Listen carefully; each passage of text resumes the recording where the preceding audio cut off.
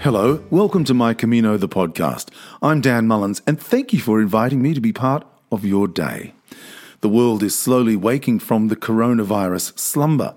It's like waking after a bad night's sleep in an albergue. Slowly but surely, knowing you have a very difficult day ahead of you. It'll be tough, but you'll have some wonderful moments along the way. Things will improve, and walking alongside others will make the journey even better. And if you're lucky, there's a cafe con leche at a cafe mid-morning. This is a podcast about the Camino de Santiago. And the Camino is a pilgrimage, a journey of discovery. Pilgrims walk to Santiago de Compostela in northwest Spain to visit the remains of Christ's Apostle St. James interred beneath the majestic cathedral in the town square. The Camino community is alive and well across the world. You don't just walk the Camino and return home letting the memories fade, as memories do. Most pilgrims stay in touch with those who they walked with. You might join the local chapter of your Camino community. You might volunteer to teach others or to share information with someone thinking of walking. You might write a book or start a podcast. Anything to keep the Camino fire burning. You might write poetry. The British writer and poet Sir Walter Raleigh wrote in his poem, The Passionate Man's Pilgrimage, early in the 17th century.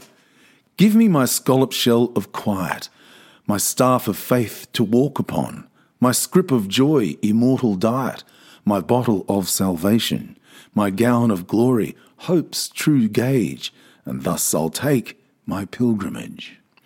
I can't wait to get back to the Camino, but I acknowledge the people of Spain and France need the chance for things to return to normal.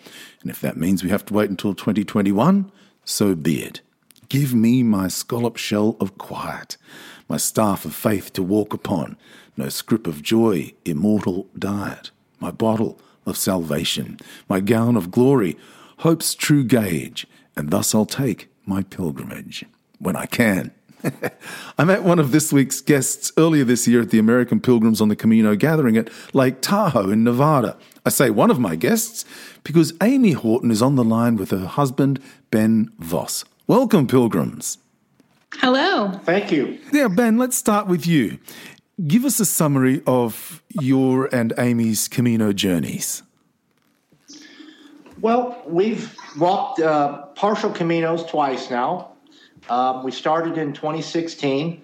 We did the Francais starting in Lyon, and we fell in love with it so much that we decided to come back 2 years later. And 2 years ago, in 2018, we walked the Portuguese route.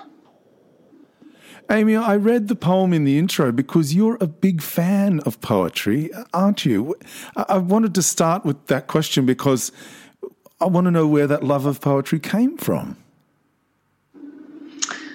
Well, I would have to say that probably came from years back. Probably starting out, it might have come from my 8th grade year in Catholic school when Ben's mom actually was my 8th grade teacher. Mm-hmm. And she also had a love of poetry, and she liked to share that poetry with us in class. And I know her favorite poet was Robert Frost, and she shared a lot of his poetry with us. And that was probably where it first started. And then definitely in high school, I got an interest.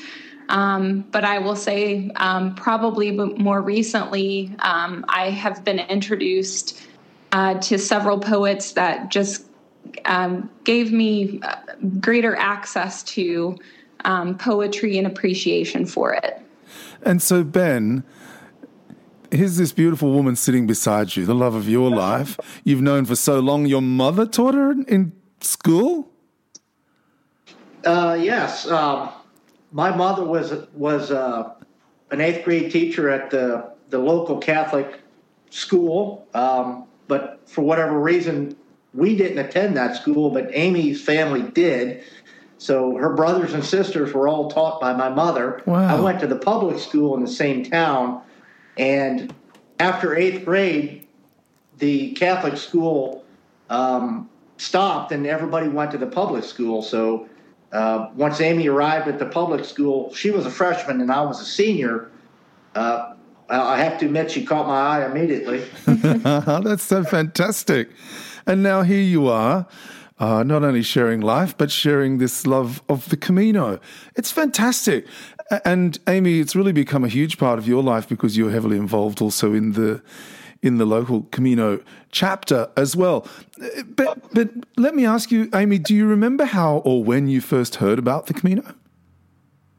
I do. Actually, back in 2004, I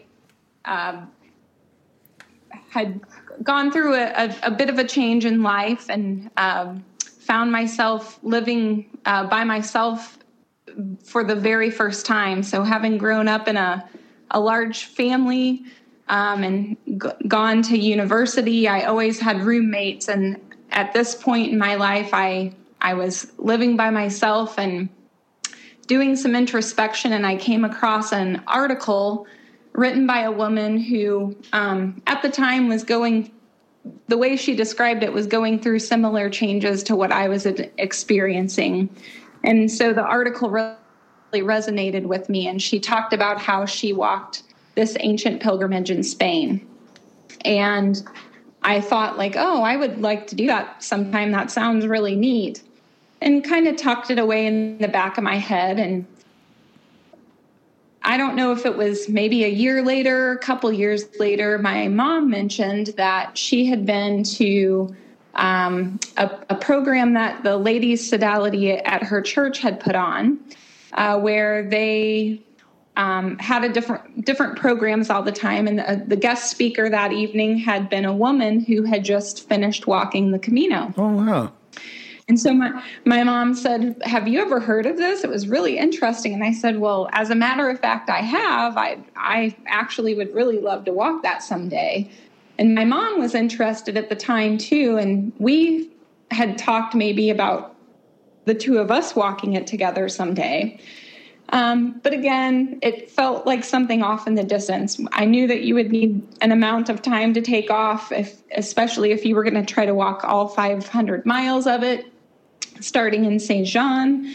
So it just got tucked into the back of my mind. And then fast forward a few more years, and through work, I do public relations and communications, and I was working for a company at the time where we were hosting a media tour that brought reporters from a lot of different countries in Europe to the United States to tour several facilities across the country.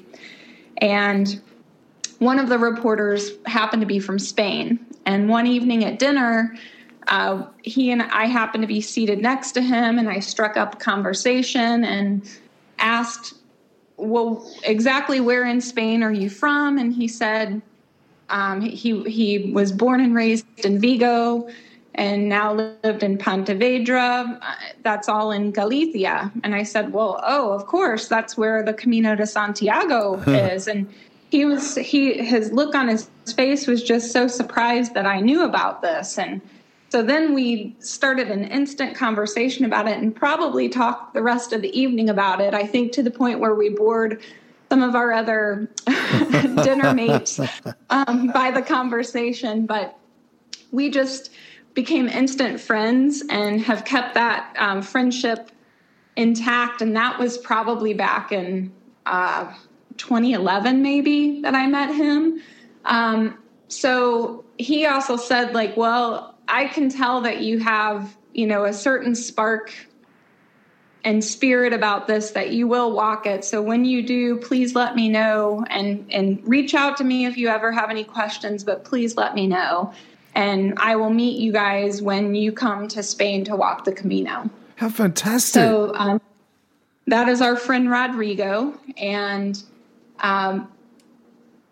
so that was in 2011. And I still kept feeling this urge to do the Camino. But again, at the time we were thinking, when can we get 4 to 6 weeks off to walk 500 miles? Yeah. We just weren't sure that we could get the holiday time from work. So a few years later, I talked to Ben and I said, like, I know that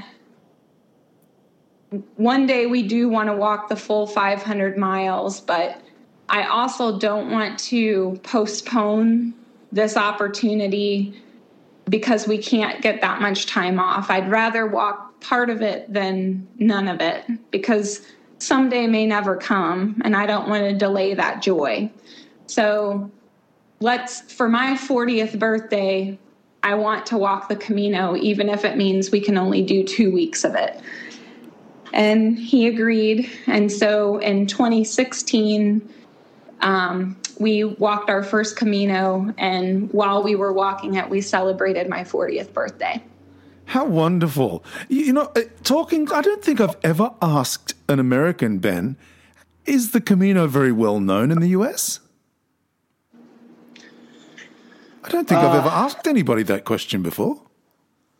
In the circles that I'm in that are not involving Amy, no, I had never heard of it before Amy had mentioned it. Yeah, right. But I guess it's ironic that my mother had probably sat in the same presentation as Amy's mother did, because they knew each other. They were fairly good friends.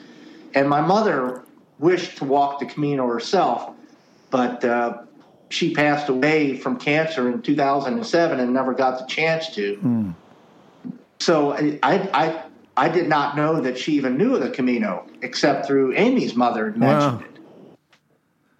So it's not well known because it's not glitzy and glamorous and I guess exciting for some people. I think it's exciting, but yeah, well, I think anybody listening to this podcast thinks it's exciting because we can't stop talking about it. Sunrises can be exciting. Yeah. It's really interesting. Oh, I love talking about it. I could talk about it till I drive my family and friends crazy. But and just in respect of that, I mean, I was lucky enough to perform at the Camino Brewery in San Jose in March, and it was set up by two young guys who walked the Camino together twice, and they decided on the way that they would return home and set up a brewery together. But it was interesting because talking to the people at the bar who had never walked, they still knew about the Camino's folklore, the Camino's culture. These were just local San Jose people, Mm-hmm. And so, Amy, how do you explain the Camino to people? Well,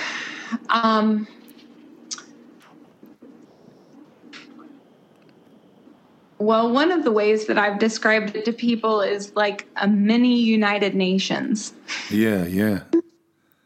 Because you have people from all over the world that are convened in the same place for the same purpose, which is to walk this pilgrimage. And while their routes may be, or their experiences on the route may be different, we're all there for the same reason,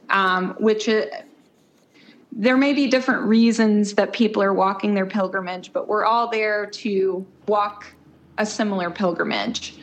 And in doing that, there is a harmony, a special harmony that happens on the Camino that you can't really experience. I've never experienced it anywhere else in my life, where everyone is, walking toward the same objective, and you're kind of there, not just walking for yourself, but in a way, either silently or out loud cheering on those other pilgrims and wanting to help them succeed on their path also.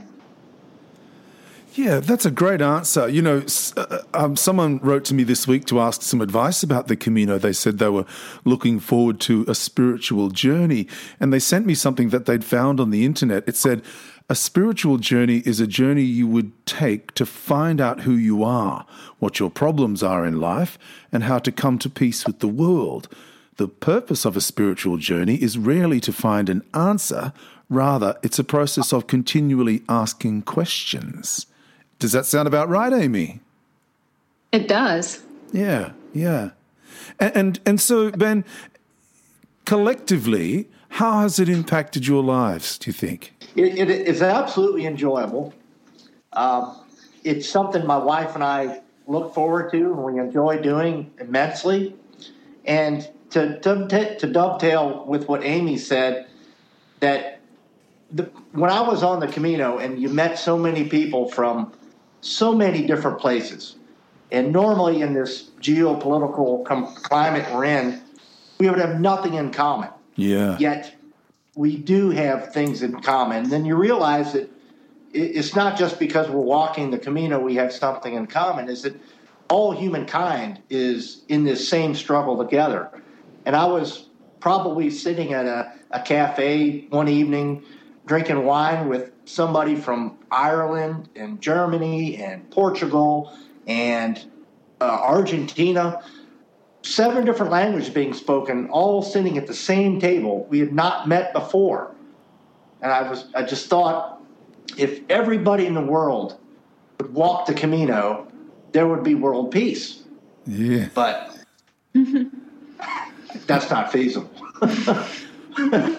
No. So it opened my, I guess it would say it impacted me the most. It opened my eyes to not everything has to be a competition. Not everybody has to be the number one winner. Just enjoy your walk, really.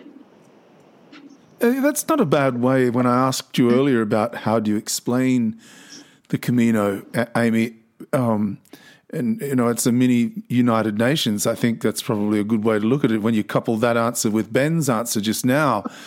When we are sitting around the table, nobody cares if you're a doctor or a lawyer or a teacher or a chimney sweep. And that's really how we should accept one another in a wider sense anyway, isn't it? It is. Yeah. Yeah. Tell us about, Amy, tell us about walking as a couple. Did you walk together every day? Were you always at the same pace? Well, we always walked together, but were we right next to each other during that time? Not all. Most of the time, no. Ben often, I have a lot of pictures, as my family will attest, that are of Ben's backside and his backpack, because he would often be walking some distance ahead of me, but he was always within sight. And I think part of that, maybe perhaps for him, comes from his Marine Corps background, where he's not going to leave another soldier behind. I don't think he would want to leave his wife behind either. But we also allowed each other the space to walk single file, if you will, so that we could each be in our own head. Neither one of us would walk with devices on. So a lot of times here at home, when I walk my dog, I'll have oftentimes I'm listening to My Camino, the podcast, or a lot of other podcasts while I'm walking my dog. But on the Camino, I don't ever listen to anything, no music, no podcast. I just want to hear nature and hear the quietude around me. Yeah, I think, I'm the same. I really love to listen to the slow sound of often my footsteps ringing out in a town square. That's the only noise. It's quite beautiful. Sure. Yeah. Yeah. So how many times have we had the experience as pilgrims, especially if you get up early? Ben and I were early starters, and we would oftentimes rise between 5:30 and 6 and get started a couple hours before daylight so that we could walk when it was cool.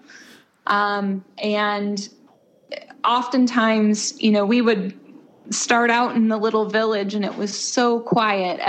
Every house was shut up very tight. And we would walk in the darkness and in the early morning quiet. And then it was lovely to hear and experience as you walked and made it from one village to the next or in between villages, just seeing the day come to life. One of our favorite things was seeing the bread truck. Oh, yeah. Because, that became a regular thing that we would notice as we were walking, a bread truck would come by. They'd always honk their horn so that we would be aware, and then they'd honk their horn to let the people know that they were dropping the bread off. Yeah. And that was just part of our early morning routine. We would start so early that there would not be cafes open, so we wouldn't be able to get our first café con leche until usually after 8 a.m., when hopefully we would make it, the timing would be right to make it to a village where a cafe would be open. But that was also part of our, that was part of our morning routine on the Camino. Did you know where you were going to sleep each night? Were you spreadsheet pilgrims, Amy? No, we are not spreadsheet pilgrims. The only thing we knew, we booked the night when we arrived in Spain. We knew where we would stay the first night so that we could get a good night's sleep and not be worried about finding a place. And we knew at the end in Santiago, we always treated ourselves at the Parador. Oh, wow. And then we had our hotel back at when we were flying out of Madrid. Those are the only pre-bookings we did. Everything else, we would just walk and find things along the way. We would though every evening or afternoon when we would get to where we were going to spend the night, we would look at the guidebook and the map and say, for tomorrow we need to be at least this far. If we feel good, we could push on to this next place. So we had essentially a minimum distance we needed to cover because we were on a schedule. Yeah. And if we felt good, we could push on, or for whatever reason there was no room in the inn, which never occurred for us. But we weren't definitely staying somewhere each night, but we had objectives, a threshold and an objective for each day. And part of planning that was to, as we would sit, we would finish our day of walking and get to our albergue, drop our things and our backpacks and take a shower, get cleaned up, do what we called our Camino chores, which was our laundry. And then we would go find a cafe and sit down and have a cerveza or a vino blanco or a vino tinto or several. Just watch the other pilgrims come in and pass through, and isn't it the best thing ever? Oh yeah.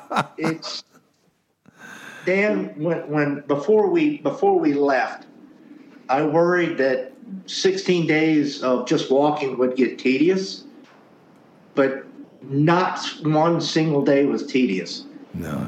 The breakfast was never tedious. The walking all morning and then having something at 10:30, and then getting lunch at 11 or 12:30, and then being in albergue by 3:30, and then just conversing every day. Sometimes you see friends, sometimes you meet new people. It never got old, and it never got old the second time. And we just look forward because it's so relaxing and enjoyable to just be out there experiencing that. Yeah, yeah. Well, Ben, let me stay with you then. Did you guys do much training before you went? Were you seasoned walkers to do 13 days straight? Yeah, we probably started walking a good year and a half before we left. Yeah. And we attended a couple seminars or talks from people who just got off Camino. We had lists and guidebooks, and being our first one, we weren't sure what to expect. And we did a lot of walking on weekends leading up to it, and then about 3 months prior to it, we were working up to walking at least 4 miles every day, so that our bodies were used to walking every day. And, initially we started without packs, and then we graduated to carrying packs. And then 3 months before, we were carrying what we expected our full load to be. So Yeah, we did quite a bit of training for it, going into the first one. And the second one, our training was more condensed because we knew what to expect. Yeah. And yeah, Amy, we're friends on Facebook, and in this lockdown, you've been lapping your plot of earth. You've been doing laps of home around the. I have. Yeah, and that looks fantastic. Mm-hmm. Yeah, we live on a 12-acre farm, about 50 miles outside of St. Louis, Missouri.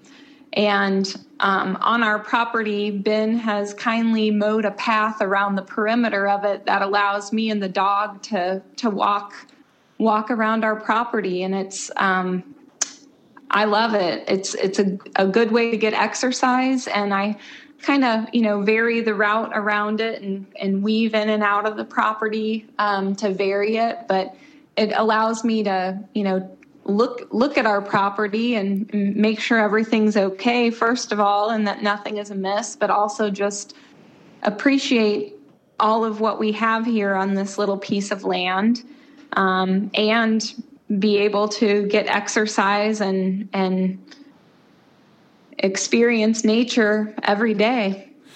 And a cat, a chicken, and a dog.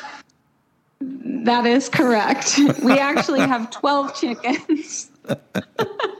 No, it's a great photo. Yeah. It's a great photo. I loved it. I loved it so much. And I just thought it was fantastic. I had to write it in that script. Yes, for those listening to the podcast who might not have seen it, we have our chickens are pampered chickens here on our property. They're happy chickens, let's put it that way. We also like to refer to them as being free-willed, not free-range, because they go anywhere they want by their own free will. And we have one chicken who is 10 years old. We have two chickens that are 10 years old. They are part of our original flock. And one of them will often come, if I'm sitting on our front porch, she will often join me on the front porch where I will give her special treats. But she sits there with me and the dog and the cat just like she's another pet. How wonderful. I know, it's so great. It's so great that you appreciate your little space, your place on earth. It's especially in these uncertain times. I mean, it's a great sense of security, and I think that's really very important. And I think also, Ben, when we talk about the Camino, and you just mentioned before there the simple routine of it all, it's simple things like sitting on the veranda or the porch with a cat, a chicken, and a dog. Just like walking as a pilgrim, we get an opportunity as pilgrims on the Camino to strip it all back, don't we? Yeah, that's absolutely right. I mean, in our normal hectic lives, there's so much to do. There's a lot of stress. There's deadlines.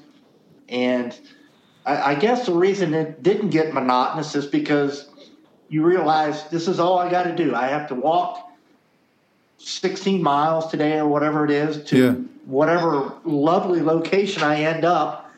I have to get checked in, pay the hospitalero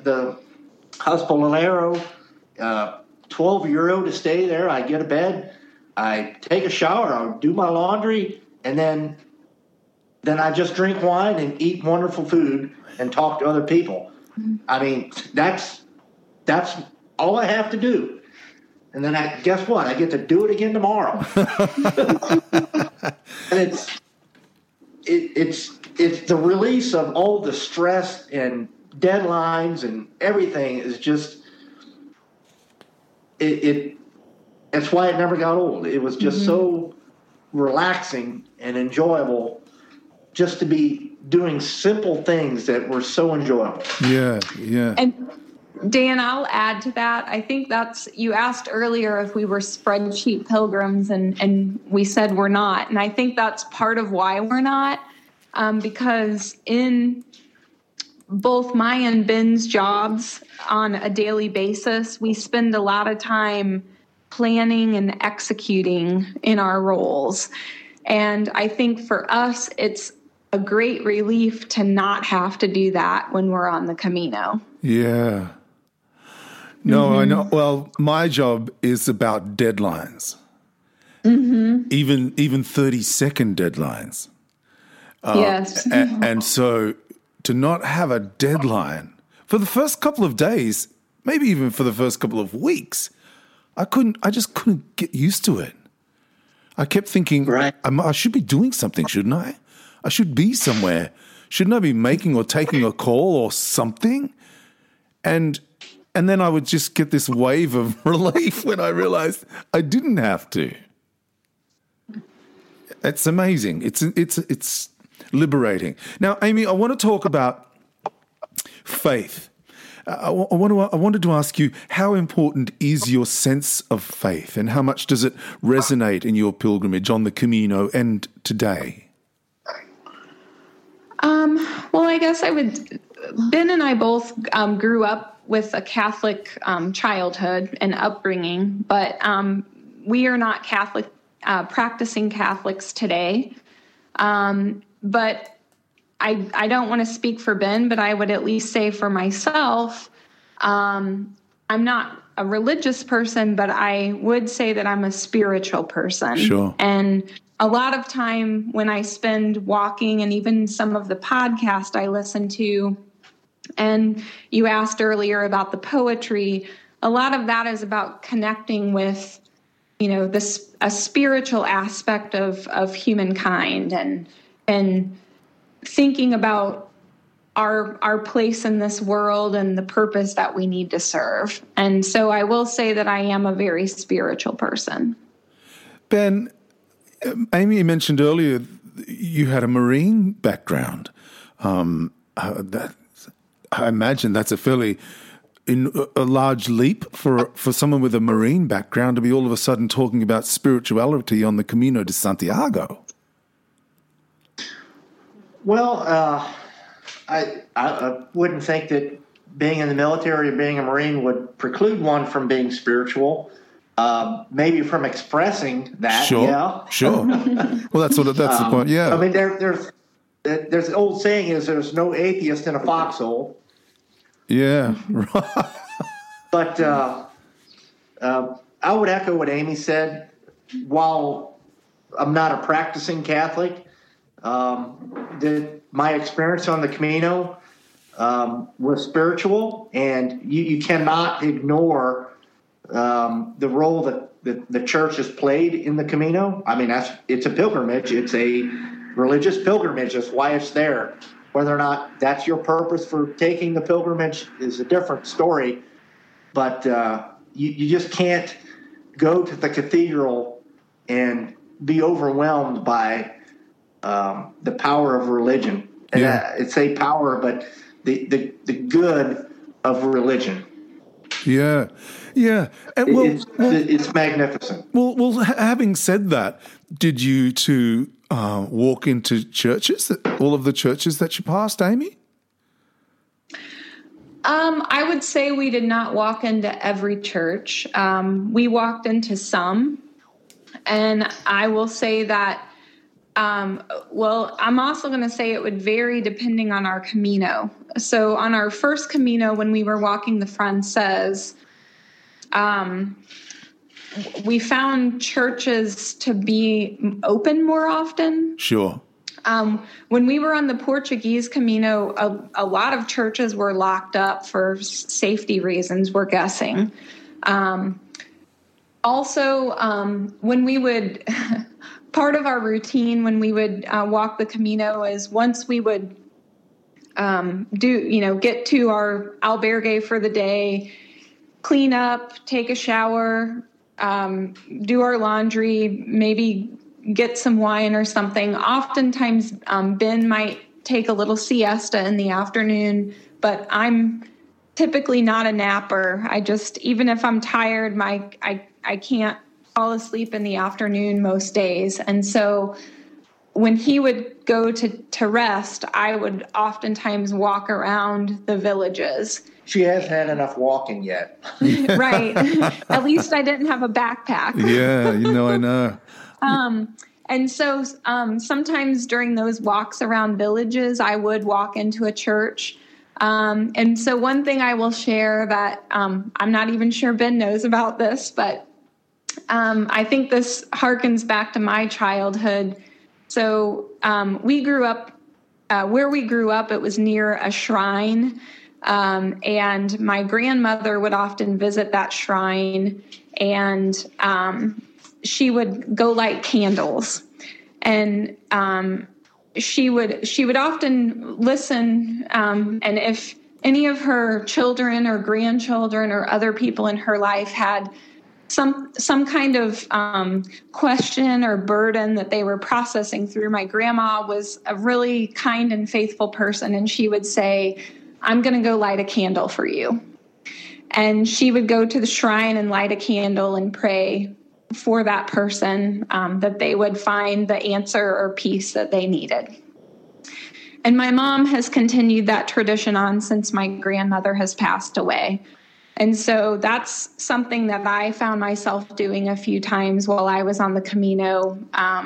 When I would venture into a church, they would have the votive candles available that you could light, and I would light a candle and send positive thoughts to someone, or offer a prayer up for someone. How lovely. I know exactly the sort of place you're talking about. They are very reflective places that lend themselves to great reflection, aren't they? You don't even have to be religious, I don't think. No, I don't think so. The churches are cool, and they're dark often, and often very beautiful too. And I know that sometimes I would walk into a church and there'd be somebody there, and I'd think, I didn't know that guy was, religious or whatever. And they'd say, "Oh no, I'm just collecting my thoughts." And that's a really lovely story. Can I ask you, have you maintained that little tradition now that you're home, Amy?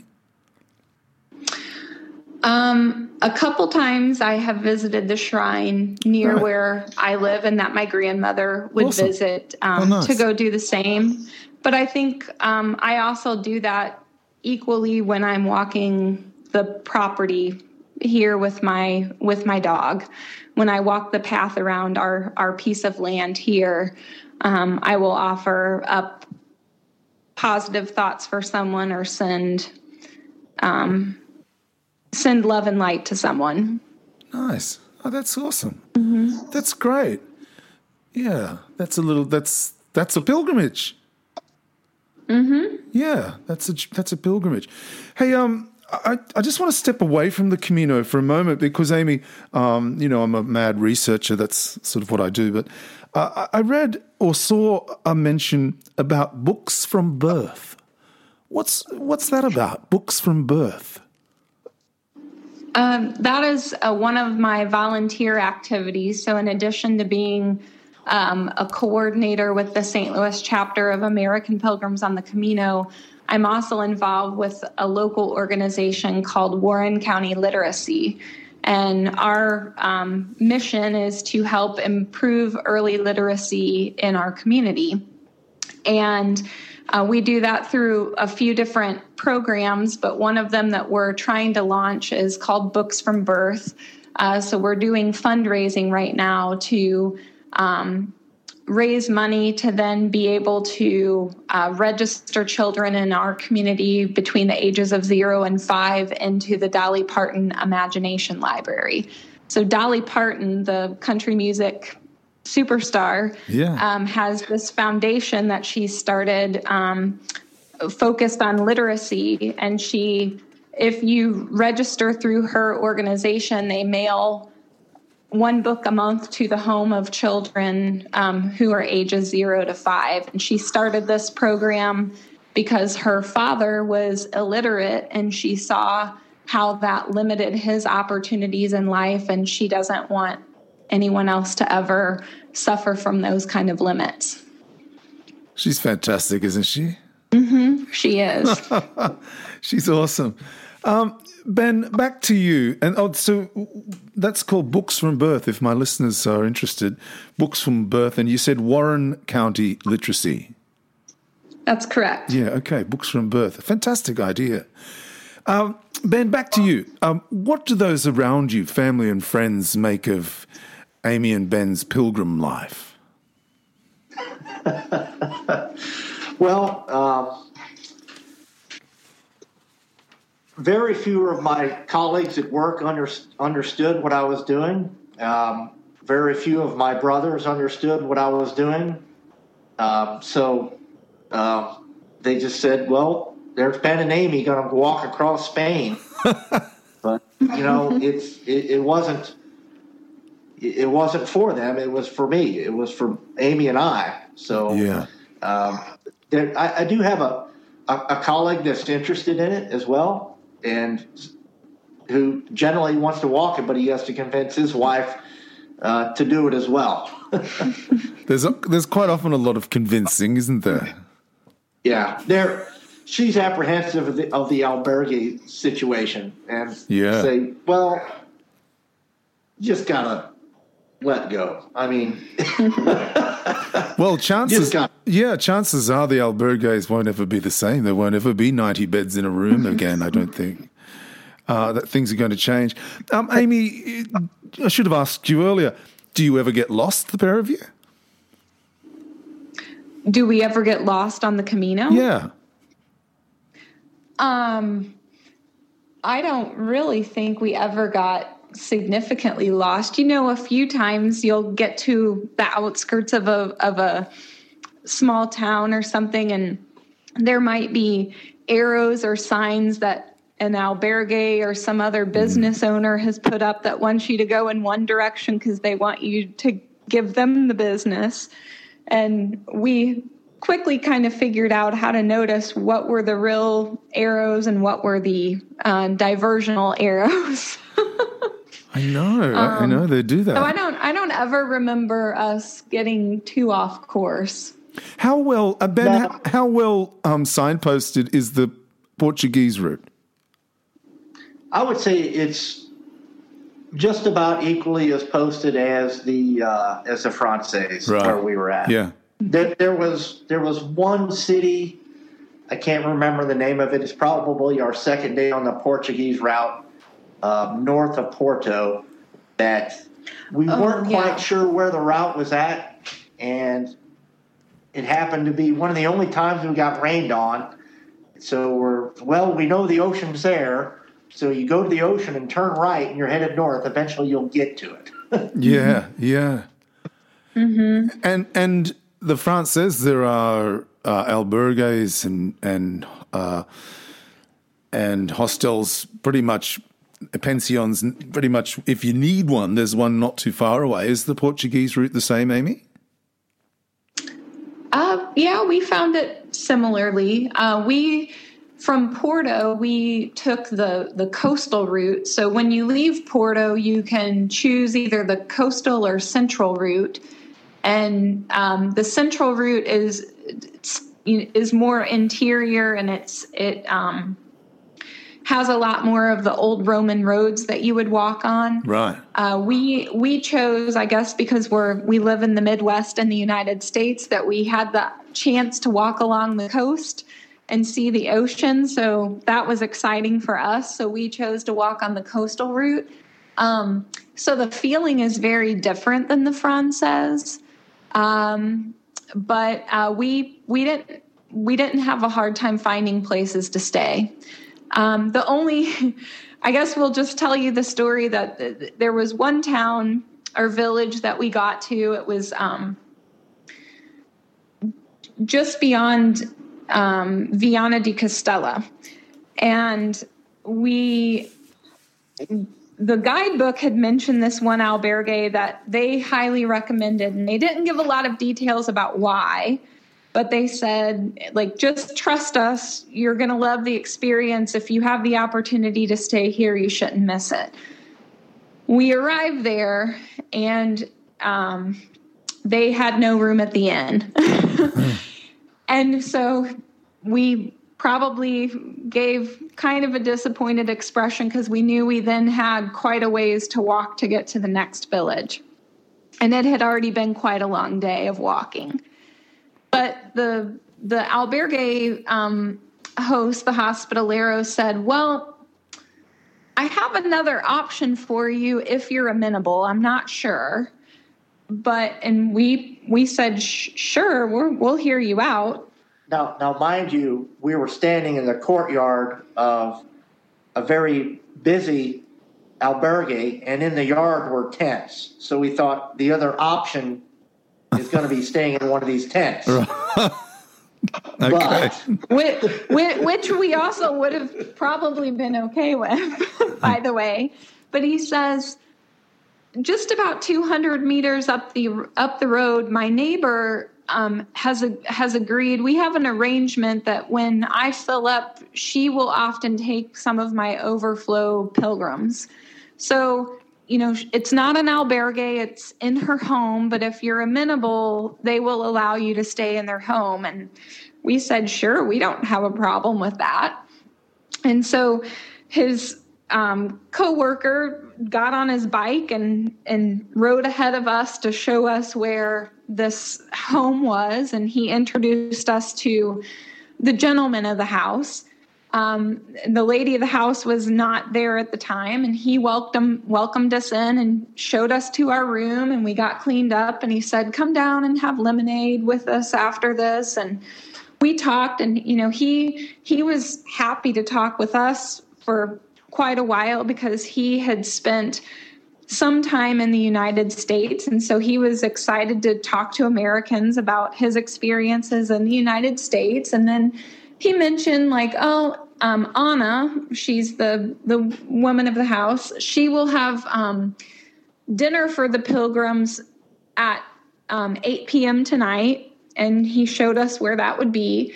And then he said, and she'll also have breakfast for you in the morning. And I said earlier, we get up quite early to start walking. Yeah. So we told him we appreciate that. That's really kind, but we don't want to impose because we get up quite early. We will just walk. We appreciate it. And he was insistent. He's like, no, she will want to serve you breakfast. So we at least tried to be gracious and altered our time a little and said, how about 6:30 instead of 5:30? Is 6:30 okay? And he said, oh, that will be fine. No problem. So, we went off and did other things and then came back to the pilgrim table that evening that they hosted out in their kind of an outdoor garage area. And there were 8 pilgrims who ended up staying at their home that night. And they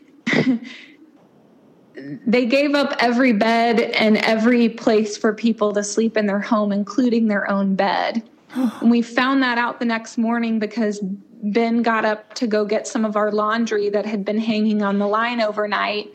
And as he went out early in the morning to get that at 5:45, they were exiting their van that they had slept in overnight because they had given up their own bed for pilgrims to sleep in. Oh my gosh. And it was just the most amazing experience that these people opened their home to pilgrims, that they provided a meal for pilgrims. Again, that was another amazing experience because there were people from many countries that were seated around the table with us enjoying that meal. And then to even see that gesture the following morning, it was just very touching. Wow. So when he said they showed us to our room, it literally was that. So when we tried to check into the albergue originally, we thought it'll be a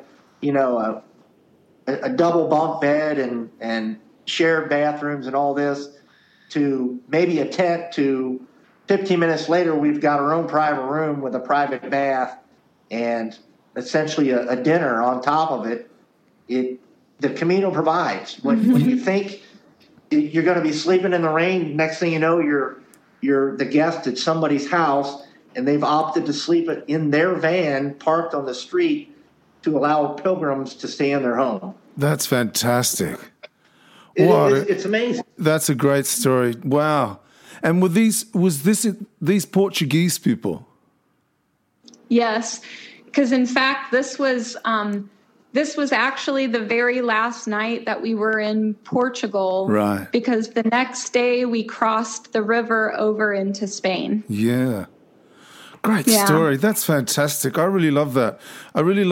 And the great generosity of the people willing to share their culture and their lives and opening their doors to you. It just goes to show there are good people all over the world. It's truly a wonderful thing to not only experience, but to perhaps take with us as well a little bit of that. It is. Yeah. Yeah. Yeah. And we asked the gentleman in the house, like, well, this is so kind that you do this. Can you tell us a little bit more? Like, not everyone would do this. Help us understand why you do.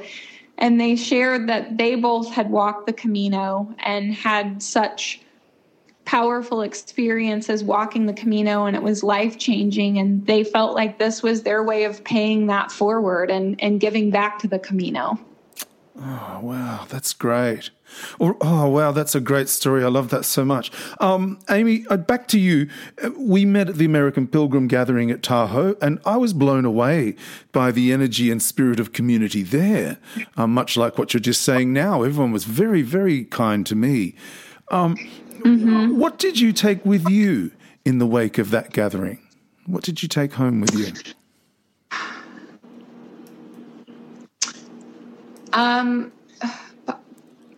Part of it was a good reinforcement of why I give. So my way of giving back to the Camino is volunteering as a co-coordinator of our St. Louis chapter of American Pilgrims on the Camino. And that organization helps provide information about the Camino for people who are interested.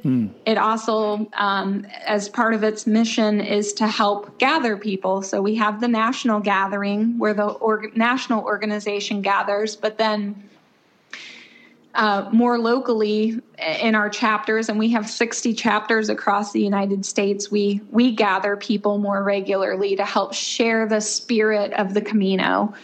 And that might be people who have already walked the Camino and equally people who are interested, but oftentimes we'll go on group hikes or have a potluck meal that we host or some kind of information session, but to share information and to gather as pilgrims. And so that's one of the ways that I give back. The other way that I give back to the Camino is through American Pilgrims. They publish a quarterly newsletter or magazine, and I'm a communications professional, so it's within my talent and skill set to help edit those stories and articles that go into that publication to help other pilgrims make sure that they're sharing the story that they want to share with people. And so I help volunteer to edit those. And so attending that gathering was powerful for me because I finally got to meet a lot of people that I have been working over phone and email with for the past few years. As in my role as co-coordinator and in my volunteer role on this newsletter, I finally got to meet those people. Yeah.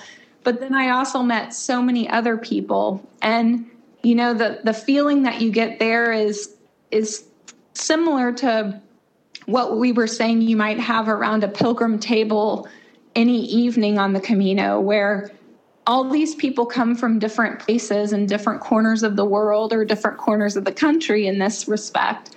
But we're all there for a common purpose. And that is what unites us. And so there were, no barriers. And just like on the Camino, you're not comparing who does what job and how much money anyone has. You're just there to enjoy other human beings and see the goodness in the world. Yeah, I couldn't agree more. I just felt an overwhelming sense that the world is a small place. And it's amazing. It is. Yeah, it's amazing to think there are people all across the world, in the United States indeed, who I met, who think and pray and wish and share and care just like I do. Ben, one last question to you. What would you say to someone thinking of walking the Camino? Well, it's the same thing probably everybody says is that you ask this question of is I would tell people don't hesitate. Set a date, block out time and do it. Don't worry about all the details. And just go do it, because if it takes you longer than it takes other people, that's fine. Just go set a date, get a ticket, and go. Amy, what about you? I would have to say and echo what Ben said. I think some of us are wondering when exactly we're going to be able to go again. Yeah. So that's what's difficult in this time. So I guess the other thing I would offer is I've been part of a couple different groups during this strange time that we're experiencing in the world right now, where other people who have walked the Camino or walked other pilgrimages are also feeling this void right now of some of us had plans to go. Ben and I were supposed to leave on May 12th to go walk our third Camino doing the Primitivo route. And, that has all been put on hiatus, and we understand why it needs to be, and the world needs to heal right now. But there is this absence, but I think there's a lot of people who might be listening that had their hearts set on going or want to go, but are now questioning when that might be able to happen. And so I would also encourage people to, in the meantime, if they're interested and are on Facebook, there are some groups that are bringing that pilgrim community together to consider Camino in a different way right now and to consider pilgrimage in a different way. So we can't go to Spain right now. We can't go to Portugal right now, but we can still walk a daily pilgrimage if we bring our right mindset and heart to that.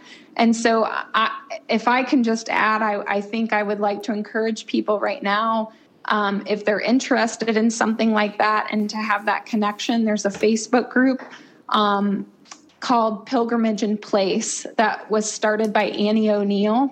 So anyone who has seen six Walking the Camino, 6 Ways to Santiago, and Phil's Camino. Annie was one of the pilgrims featured in Walking the Camino, and she is the producer and director of Phil's Camino, but she has started first started a group called Virtual Camino with another partner, and we have kind of walked through that Virtual Camino, but now she is starting another group called Pilgrimage in Place. And so I would just encourage anybody right now who is interested but feeling uncertainty to join that group. Pilgrimage in Place on Facebook.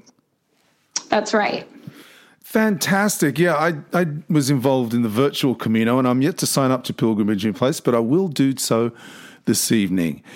Amy, Ben, thank you so much for taking the time to talk to us. We're in uncertain times, but times are changing. Thanks for your scholarship, your enthusiasm, your love, your sharing and caring. Buen Camino to both of you. Oh, Buen Camino, Dan. Thank you, Dan. My guests this week, the American pilgrims Amy Horton and Ben Voss from Missouri. The British writer and poet Sir Walter Raleigh wrote in his poem, The Passionate Man's Pilgrimage, early in the 17th century, "Give me my scallop shell of quiet, my staff of faith to walk upon, my scrip of joy, immortal diet, my bottle of salvation, my gown of glory, hope's true gauge, and thus I'll take my pilgrimage." Shine on, pilgrims. Light a candle this week. Reflect. Pray your bottle of salvation. If you're interested in sponsoring me, you can do so via danmullinsmusic.com. Just click on the Patreon site there. Until next week, I'm Dan Mullins. Buen camino.